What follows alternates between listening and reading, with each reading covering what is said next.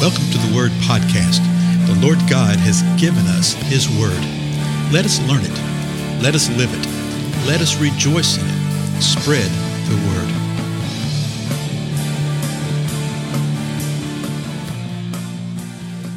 Blessings, everybody. This is Dale. Thank you so much for joining with me today on the Word Podcast. Today we're going to start another book of the Bible. Up to this point in time, we've looked at several things. This is actually episode number 387 of the Word Podcast. And so I do encourage you to spread the word. Let folks know about it. Send them the link. Show them how to listen to a podcast on their phone or tablet or computer or whatever. So pass the word for me.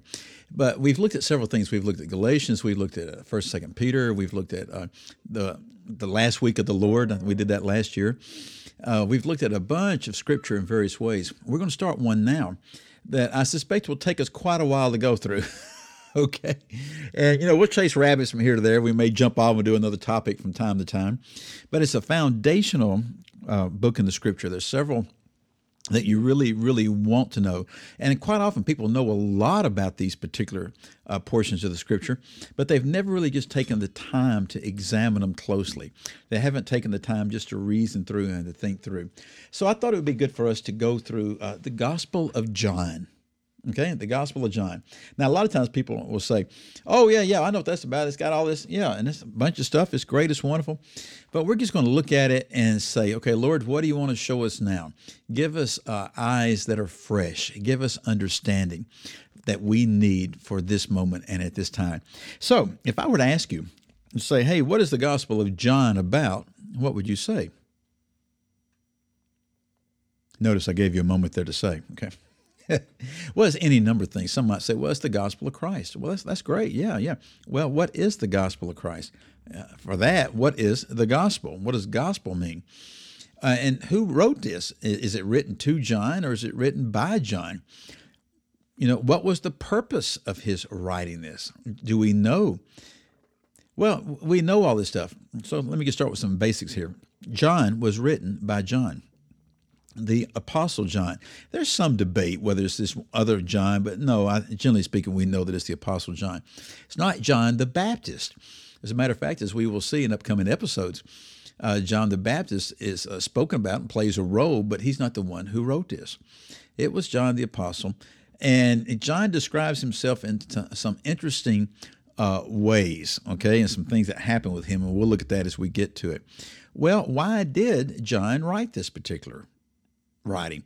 Well, that's what we're going to look at today, why he did it. And you would think, well, let's go to the beginning to see why he did it. Well, no, you really don't go to the beginning to find out why.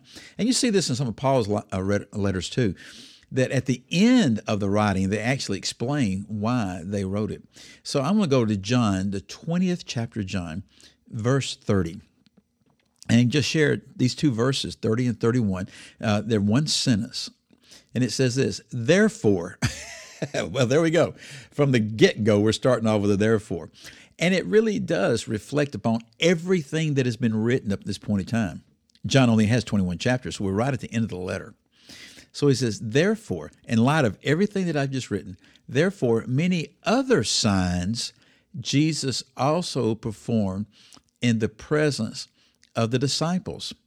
So if you're just jumping in right here, you say, well, what's going on? Well, Jesus performs signs. Well, what is a sign? Well, just the way we use the language, a sign is something that gives a direction, gives instructions. In this sense right here in the Greek, it literally means a sign, a token, a miracle with the spiritual end and purpose. That's sort of a useful thing.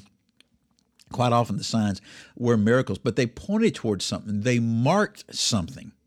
Okay, and what the signs that Jesus did marked is that they marked him as being the Messiah.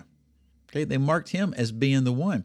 So therefore, many other signs Jesus also performed in the presence of the disciples, which are not written in this book.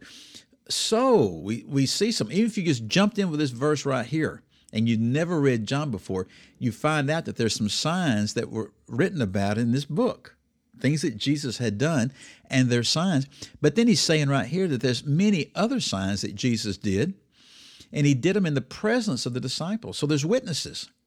Okay, there's many other signs that were witnessed and testified to by the disciples, which are not written in this book. So John is letting us know, hey, I didn't try to write a whole thing here that would be all comprehensive about everything that Jesus did.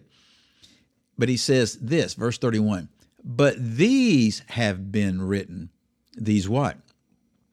These signs.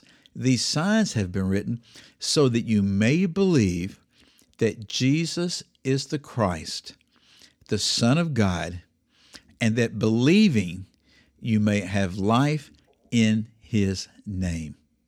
That is the purpose for John writing what we call the Gospel of John. And what you're going to see within the structure is there's a series of signs. And you'll see John saying, and this is the first sign that Jesus did. And then later on, you'll see him say, and this is the second sign that Jesus did. Well, why is it keeping up with the signs and sort of delineating that and pointing those points out? It's for this reason right here. They all tie into his purpose.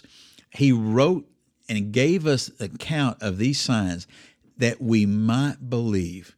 It wasn't just where we go, ooh, that's cool, let's just move on with life. No, these signs had a purpose. They were a token. They were marking something out. They were marking out that Jesus is the Son of God.